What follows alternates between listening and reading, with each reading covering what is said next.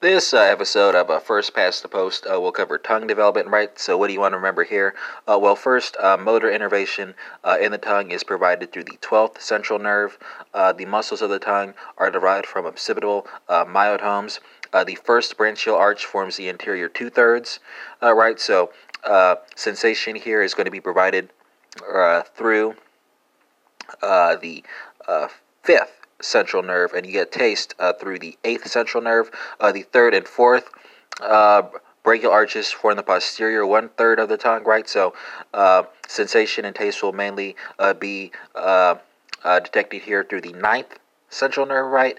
And the extreme posterior portion of the tongue, that's going to involve the 10th central nerve, if I'm not mistaken. And that concludes this episode on tongue development.